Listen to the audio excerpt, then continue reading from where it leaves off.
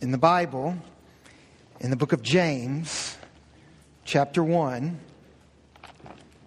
this passage that Daniel read to us just a little earlier, James chapter 1, verses 22 to 25, we're told that Scripture is like a mirror. We need to think about it this way, James says.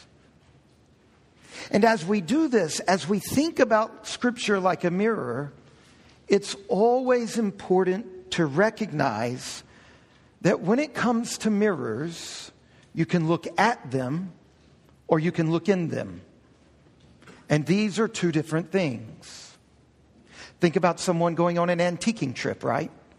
That's looking at the mirror, looking at its craftsmanship, looking at its provenance, right? Looking at its patina. But looking in a mirror, it's different. You can examine a mirror as an object, or you can actually use a mirror. Over the past 6 weeks, I've preached 4 different sermons and delivered a lecture in our Downtown Talk series, all focused on the authority of Scripture. All of these messages were looking at the Bible. I was describing the Bible. I was trying to get us as a group to have a clear thought. What is this book? We've been examining the mirror. We've been studying the mirror. And that's important. But it is not the only thing you do with the mirror. You also look in a mirror. We need to do that. See, if we were to take those sermons and that lecture and just leave them there, we've looked at the mirror. But we've got to move beyond that. I said last week would be the final sermon in the series, but I was tricking. This morning, for the final sermon in the series, let's shift our gaze from looking at the mirror, and let's begin to think about how we look in Scripture itself. Soren Kierkegaard put it this way. He said, think about receiving a letter from your lover. He said, think about if a man gets a letter from his lover. Think about if this letter was written in a language that the man couldn't read. That maybe his beloved was bilingual or trilingual. And she wrote to him a letter in her own language. Maybe, a soldier in the Vietnam War falls in love with a Vietnamese woman, comes home, gets a letter from her, right? This is not all that uncommon. What would the lover do? What would he do if there was no one around who could translate the letter for him? Well, what he would do is he would find a dictionary. He would spell his way through the letter. There's one line, Kierkegaard says, toiling and moiling. Right? He would look up every word in order to obtain a translation. He would grapple with the phrases. But once he's done looking up all the words and writing down the new translation, what's he going to do then? He's going to read the letter. When it comes to the Bible and how we read it, here are 4 points to remember. Number 1, just like translating a letter is different than reading a letter, there are 2 distinct ways of dealing with Scripture. On the one hand, we look at Scripture. This is analysis. This is studying the Bible. Studying about the Bible. Studying the words of the Bible. Many of you grew up being taught to do your quiet time this way. To think carefully, to analyze, to observe. That's one way of dealing with the Bible. But there's another way. The other way is to look into the Scriptures, like you look into a mirror. And this is not study. This is listening. This is listening for God's voice. This is listening for God to speak to you. A lover reads, listening for the voice of the beloved. Right? Some of you dated at a time where you wrote letters. Janelle and I wrote letters. When I would read her letters gushing in praise, just, how it's kind of embarrassing, but you know how it is. I could hear her voice. That's what a lover does with a letter from a beloved. So there's reading the Bible with the posture of study and analysis, and there's reading the Bible with the posture of listening. And these are two different modes of scriptural engagement, two different ways of approaching the Bible, two different orientations to the Bible. When we analyze the Bible, we study it. That's like looking at the mirror. But the posture of listening, this is like looking into the mirror. So my first point is, analyzing the Bible, studying the Bible is not the same as listening for God's voice. Looking at the mirror, looking in the mirror, these are two different things. That's the first point. The second point is this: both are necessary. Both are necessary. Just like with the lover's work of translating, we have to study the Bible. We have to know what these words mean. We have to know what they mean in this context. We have to know what they mean coming out of a particular culture. All the stuff I've been saying over the past 6 weeks, it's critical. It's really important. It's important that we recognize this book for what it is. But stopping there is like translating the words of the love letter and never actually reading it. It's like looking at a mirror but never looking into the mirror. So my second point, both are necessary. My third point is this: the two different ways of coming at the Bible, looking at it, studying it, and listening for God's address, not only are they both necessary, they belong together. They're organically related to one another. Listening without studying produces shallow Christianity.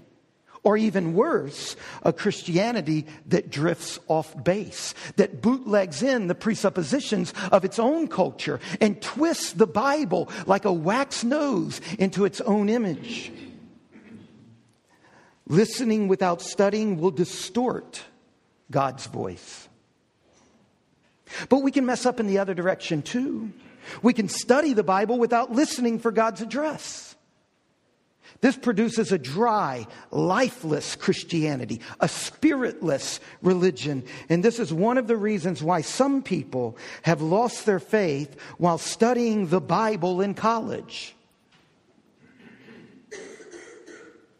But I said we need both. See, the problem is if you're studying the Bible in a context that causes you to shift into an orientation that you never shift out of. Christian professors of the Bible in the room, Bob and others, since we know who you are. We need you to, obviously you have to play according to the rules. But students in your classes need help with this. These are treacherous waters. One more thing.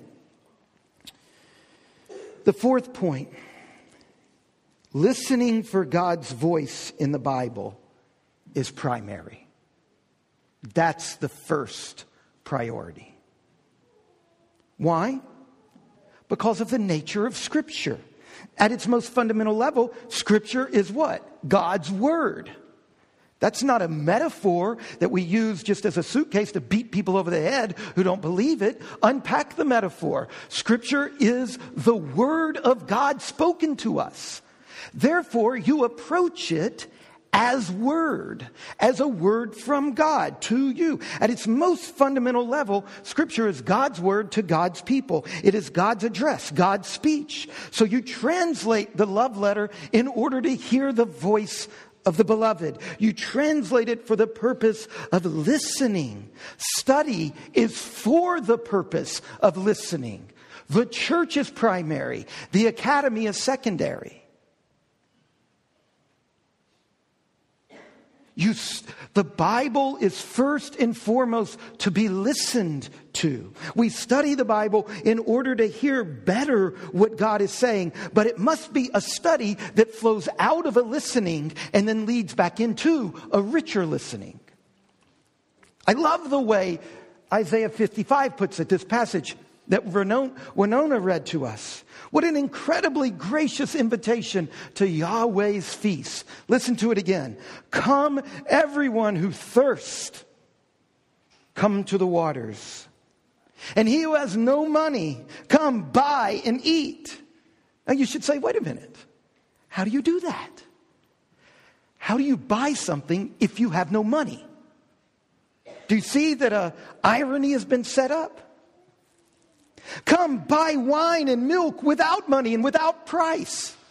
How do you do that? It doesn't say get wine and milk without money. It says buy it with no money. How do you do that? This is a conundrum. This is a puzzle. It's like the painting on the front of our worship guide. It's a puzzle within a puzzle, as Kelly pointed out to me earlier in the week. Why? And then Isaiah 55 goes on. Why do you spend your money for that which is not bread, and your labor for that which does not satisfy?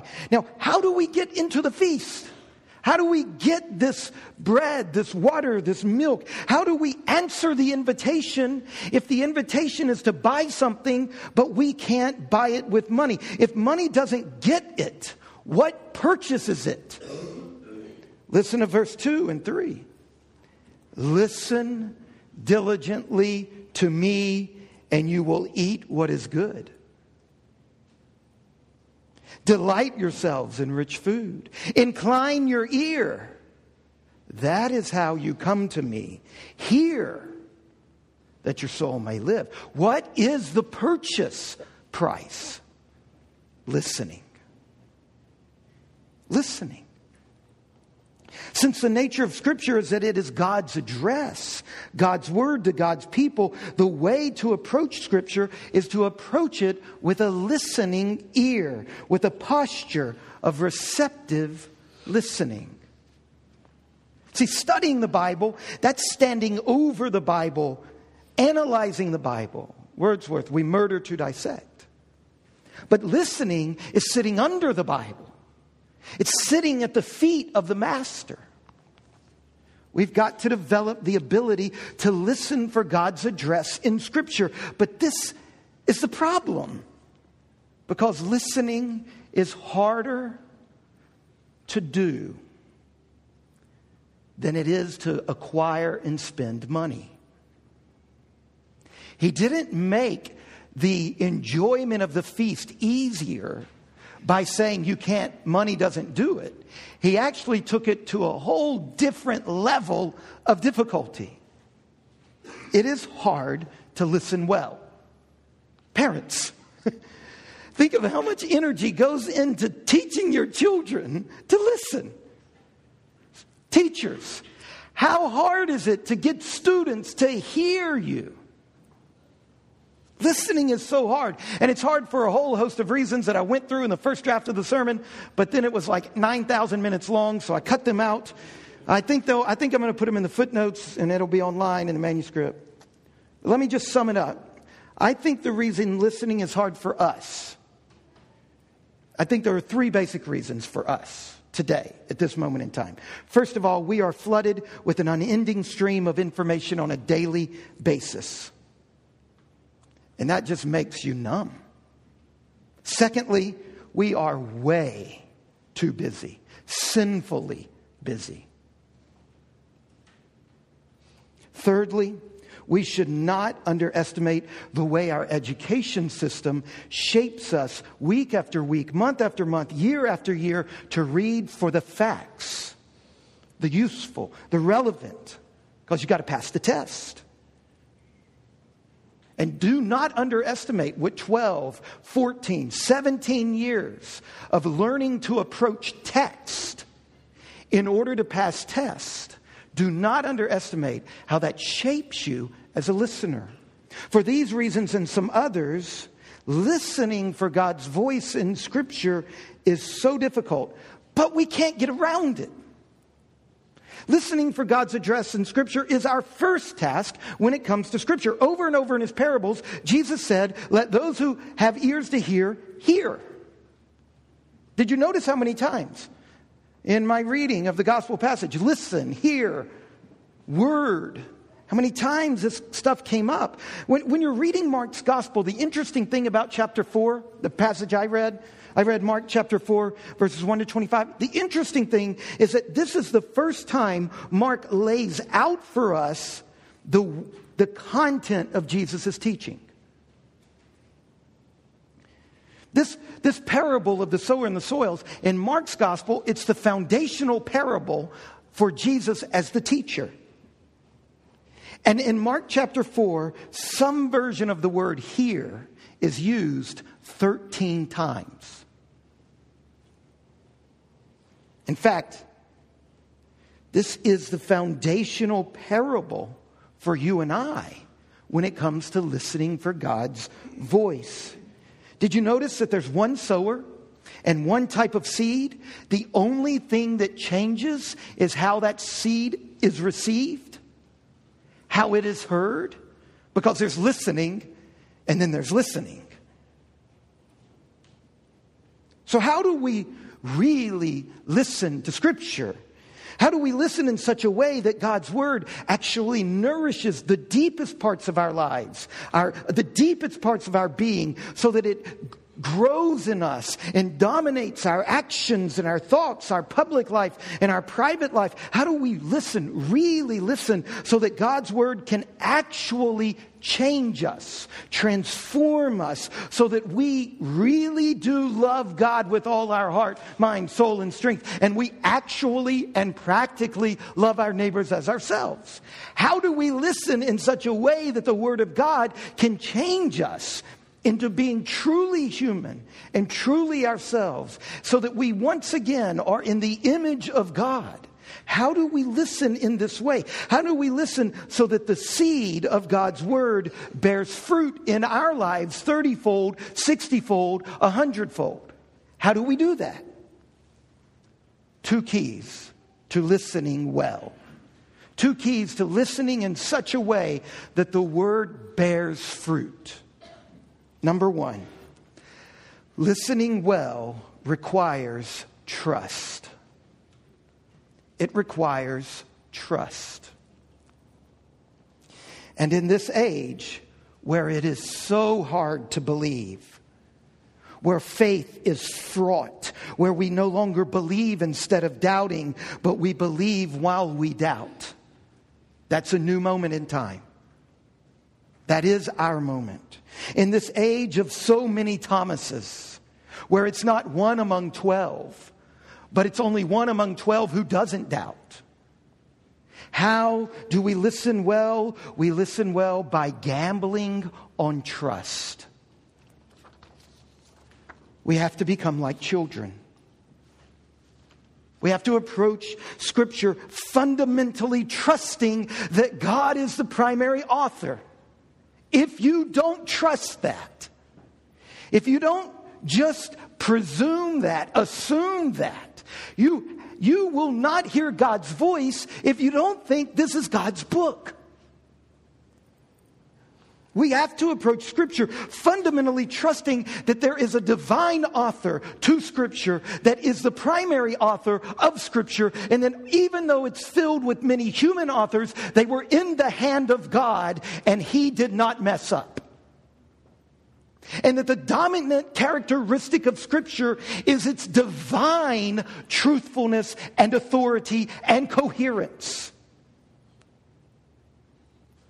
And this is so difficult in today's day and age, where believing in God is difficult, where believing in a text written over thousands of years by different people in different cultures, where we've been convinced to look at that as if it's battling against itself, as if it's dialoguing with itself, and we become another dialogue partner, and somehow in the midst of all this dialogue, we can discover God's wisdom. Baloney.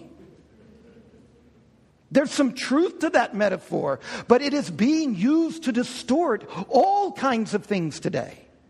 We must return to the divine authority, the divine authorship of Scripture. Because if we don't, then our posture is not one of trust. Do you know what it's like to say something to somebody whose fundamental attitude toward you is distrust? Cynicism, skepticism? You know how that distorts the entire communicative process. Right? If my wife and I are having a discussion and she's convinced that I'm a liar, I'm not trustworthy, that's going to be a hard conversation for her to hear what I'm actually saying. If the nature of Scripture is God's speech, then our job with Scripture is to listen for God's voice. And listening has to be rooted in trust. If it's not, it will distort the entire experience. Hearing God's address in Scripture starts with trust. The real presence of God fills Scripture. That's what the inspiration of Scripture means. The inspiration, the inspiredness, the inbreathedness of Scripture. Scripture is filled with the Spirit of God, the presence of God. The Bible is God's Word. This is the seed Jesus was talking about. And Mark says, look, before you get anything from Jesus' teaching, this is where you have to start. In Scripture, the Father who is in heaven comes lovingly to meet us, His children, and to talk with us. And if we're going to hear the Bible right, we have to gamble on trust. Not be certain, but take a risk. Dare to believe. We're the host. If someone knocks on the door, you gamble on trust. You open the door in an act of faith that they will not ravage you and destroy you. The move toward the Bible is laying a clean cloth on the table. It's an act of hospitality. It's an act of faith that a guest who has your good has arrived. Since Scripture is the vehicle, the means through which God speaks, we should approach the Bible with the attitude of respectful listening, a trembling, open receptivity, a trusting, humble hospitality. That's the first key for hearing God's address in Scripture. Second key, silence. Silence. Listen to this passage from the Bible. It's from the book of Ecclesiastes, the greatest book in the Bible, the pinnacle of all the books in the Bible, the center of the Bible itself, Ecclesiastes. Guard your steps when you go to the house of God. This is Ecclesiastes 5, verse 1 through 3. To draw near to listen is better than to offer the sacrifice of fools, for they do not know that they are doing evil. Be not rash with your mouth, nor let your heart be hasty to utter a word before God, for God is in heaven and you're on the earth. In other words, who's your daddy? That's just the Bible way of saying that. Therefore, since God is infinite and you are this finite creature, in light of His utter transcendence, therefore let your words be few. For a dream comes with much busyness or business, depending on how you want to use that word, and a fool's voice comes with many words. In this passage, we're given a warning. We're told, stop talking if you want to listen. Only the silent hear the voice of God. And those who do not remain silent cannot hear God's voice. Listening begins in silence. Here's how Kierkegaard ends his advice on reading the Bible well. He says the first thing, the unconditional condition, the very first thing that must be done is this: create silence. Bring about silence. God's word cannot be heard in the hullabaloo. Create silence. 18th century. What would he say today? But we know this, right? After all, when God offers Himself to us in Psalm 46, verse 10, He calls us to silence. Be still and know that I am God. Now, there are different types of silence. The kind of silence we need for listening it's not that momentary silence of turning your attention to someone. No, the silence we need for listening is so much more than that. It's the act of self-emptying. of bringing your whole self before the Almighty. But I'm not talking about an amnesic or stupid silence. No, it's more a question of mobilizing your knowledge and your experience and making them fluid and lively so that they will serve the attention instead of replacing the attention. Offering God the hospitality of silence is not a matter of giving God the pitiful offering of an instant of our blessed attention. It is more than that. It is about relinquishing our arrogance and inclining toward God and offering Him our whole being. If we don't, nothing new will be said. We will only hear the incessant murmur of our own idle chatter. Such a fruitful, hospitable silence. This is the way we come to the Bible so that the deepest parts of our lives are nourished by the seed that will bear 30, 60, 100-fold fruit. This kind of attentive silence, it requires effort and patience, repeated, imaginative, deliberate, vigilant attentiveness. It's hard work. It is really, really hard to read the Bible well. It is really, really hard to squeeze in listening into a life that you have sinfully filled too much to the brim. No margin, no voice. No space of silence in your life. You will turn God into your own image. So how do we do this? How do we get quiet enough so that our own inner chatter calms down? How do we gather up our mind and our body and our heart and our imagination in order to offer ourselves to God as a temple of listening silence? How do we do this? It's tough.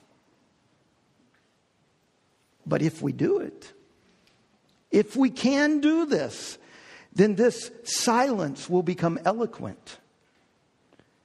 It will become the palace of encounter. So how? How do we do it? How do we offer to God such a rich, hospitable silence? Well, the best help I've received for trustingly, silently listening for God's voice in Scripture is from the wonderfully creative work of the Irish Jesuits, a group of Catholics in Ireland. I'm going to pass out something to you. I didn't give it out to you earlier because I didn't want you reading it. All the nerds in the room would rather read than listen. So everybody needs one of these. If you've got a friend who's not here or a spouse who's not here, you're welcome to take a couple. The Irish Jesuits have produced a remarkable website and a book called Sacred Space. Let me walk you through it. Basically, this is called Lectio Divina or Lectio Sacra, spiritual reading, divine reading. It's a disciplined entry into a trusting, listening, fruitful silence. Here's how it goes. 7 steps, which really it's more like 7 dance moves. They weave in and out, but we murder to dissect, all right? So we have to tear it apart to teach it, but the way you practice it is a little different. Let's walk through it. You begin by entering into silence. Relax, slow down. Just think about the way we start our service, all right? Slow down. Let the thoughts and stresses of the day go. Be still. Still your body, heart, and mind. Lots of ways you can do that, you know. Use the art on the front of our worship guide, right? Put that in your prayer place. My favorite way is to take a deep breath and light a candle. Let out my breath slowly and remember John 8:12 when Jesus said, I am the light of the world. You can choose a prayer word. If you don't have one, I suggest Jesus. Repeat it as you breathe in and out, opening yourself not to the nothingness, but to Christ. All right? Some people use the Jesus prayer. Lord Jesus Christ, have mercy on me, a sinner. And just saying this as you breathe slowly and relax your body and bring yourself into the hospitable silence. Then you move into phase 2, the presence of God. I love reading this verse in phase 2. Behold, I stand at the door and knock. If anyone hears my voice and opens the door, I will come into him and eat with him and he with me. I remind myself that Jesus has arrived to my prayer place before I ever got there. He wants to talk to me more than I want to talk to him. He loves me more than I love him. He knows it all. There are no secrets. And he's still there. Still there, still waiting, desiring to connect with me even more than my most intimate friend. So you take a moment and greet your loving God who comes to you in Jesus. Actually do it. Say hello.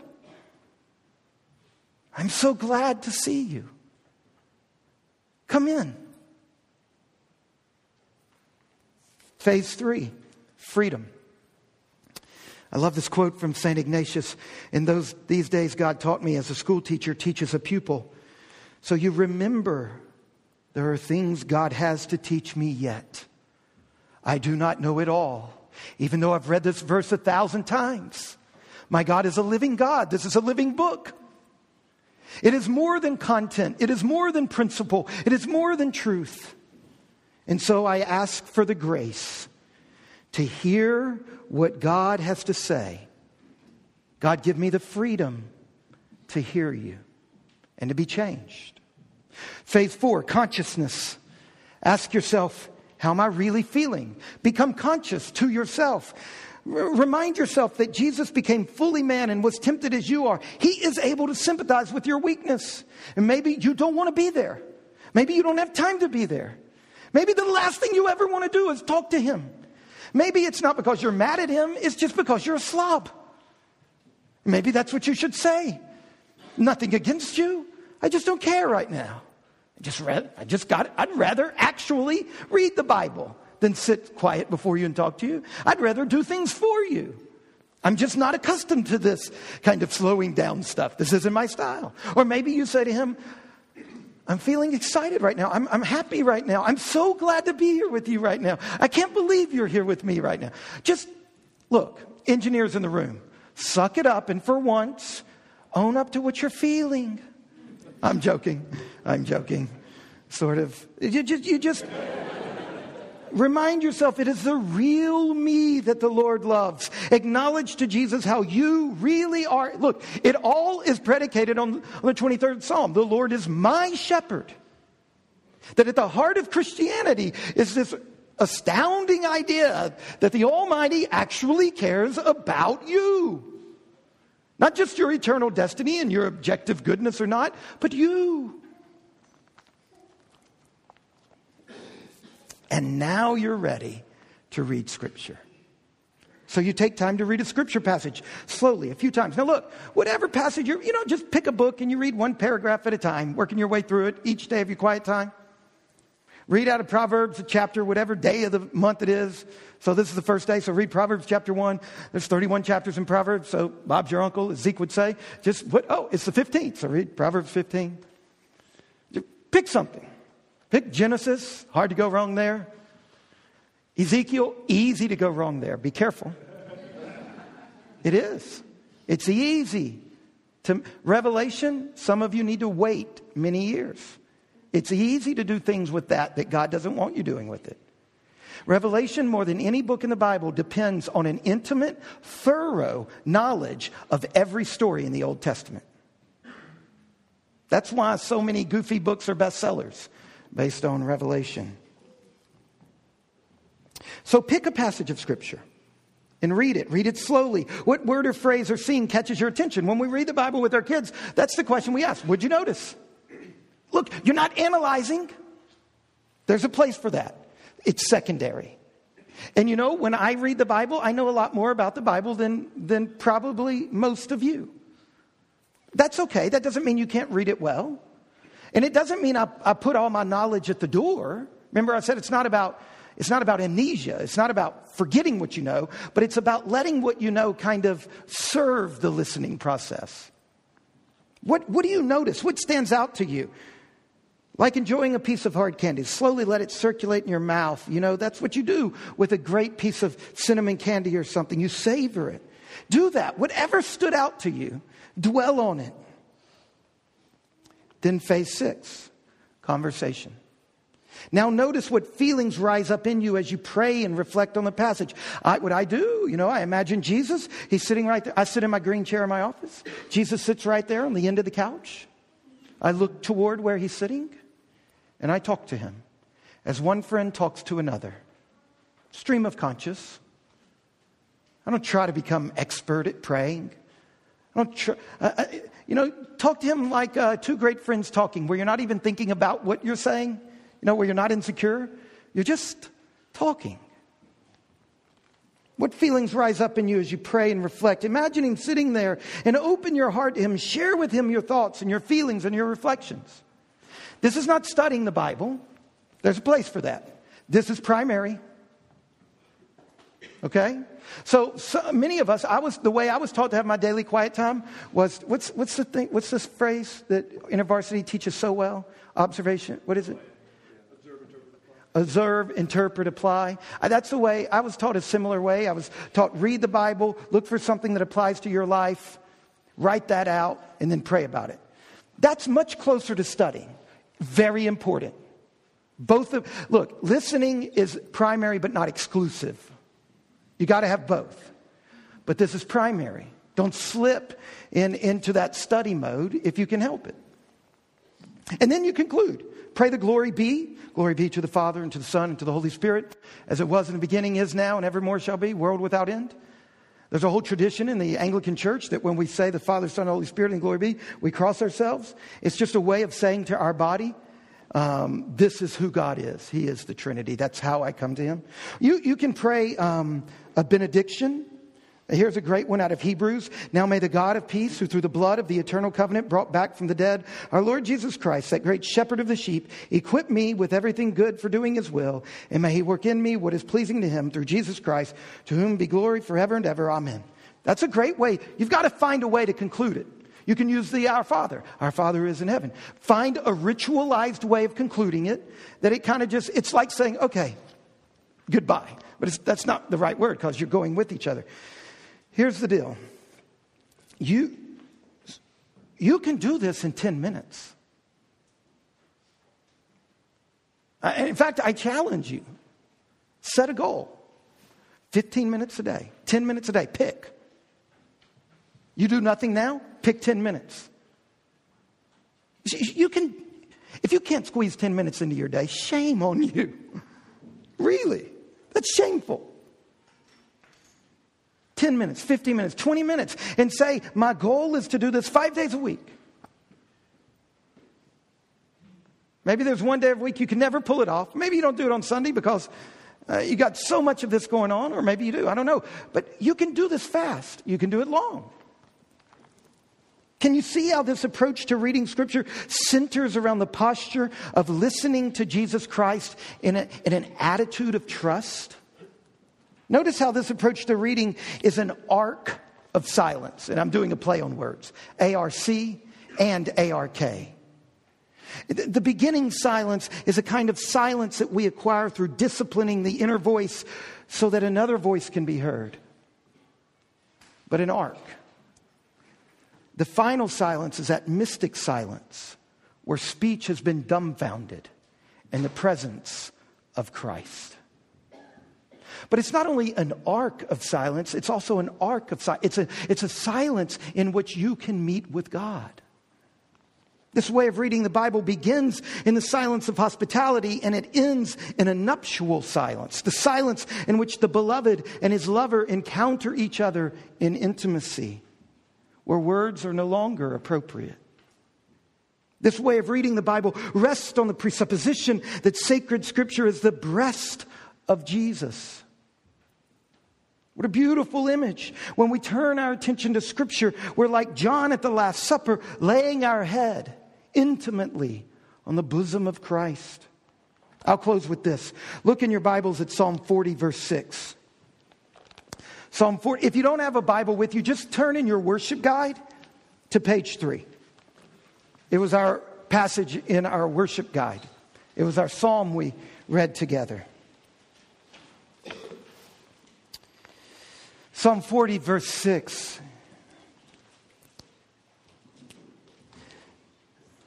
Sacrifice and offering you have not desired. How does your Bible translate the next phrase? Anybody?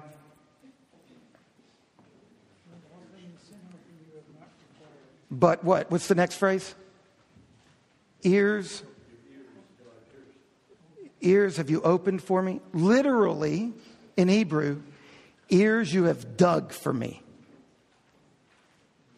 That's the literal phrase. Any other translation is an interpretation of the metaphor. Think about how evocative this metaphor is. It's telling us how hard it is to hear God. One of my favorite writers, Eugene Peterson, I love how he deals with this verse. He says, imagine a human head with no ears, a blockhead, eyes, nose, mouth, no ears. Where ears are usually found, there's only smooth, impenetrable surface, granitic bone. Is granitic a word? Did he make that up? Granite-like bone. God speaks. No response. This metaphor occurs in a sandwich of bustling religious activity, right? Verse 6 at the beginning, sacrifice and offering. That's bustling religious activity. The end of verse 6, burnt offering and sin offering. Right in the middle of all that religious activity is this phrase. And then a little later, right in the middle of that, he says, but God is speaking. And more than your activity, the important thing is to listen. But what good is a speaking God without listening ears? So God, this is Peterson's incredible style. He says, so God gets a pick and a shovel and he digs through the cranial granite, opening a passage that will give access to the interior depths and to the mind and heart. The result is a restoration of Scripture. Eyes turn into ears. Ears you have dug for me. This is the spirit of the book of Proverbs, which tells us over and over, the fool is the one who will not listen. God has ordained Scripture as the primary way in which He brings the church to Himself and speaks to the church. And in our hyper-busy, overly technological world, we have got to recover the primacy of creative receptivity, of listening to Scripture for God's address. And this requires trust, and it requires the hospitality of silence. Let's pray.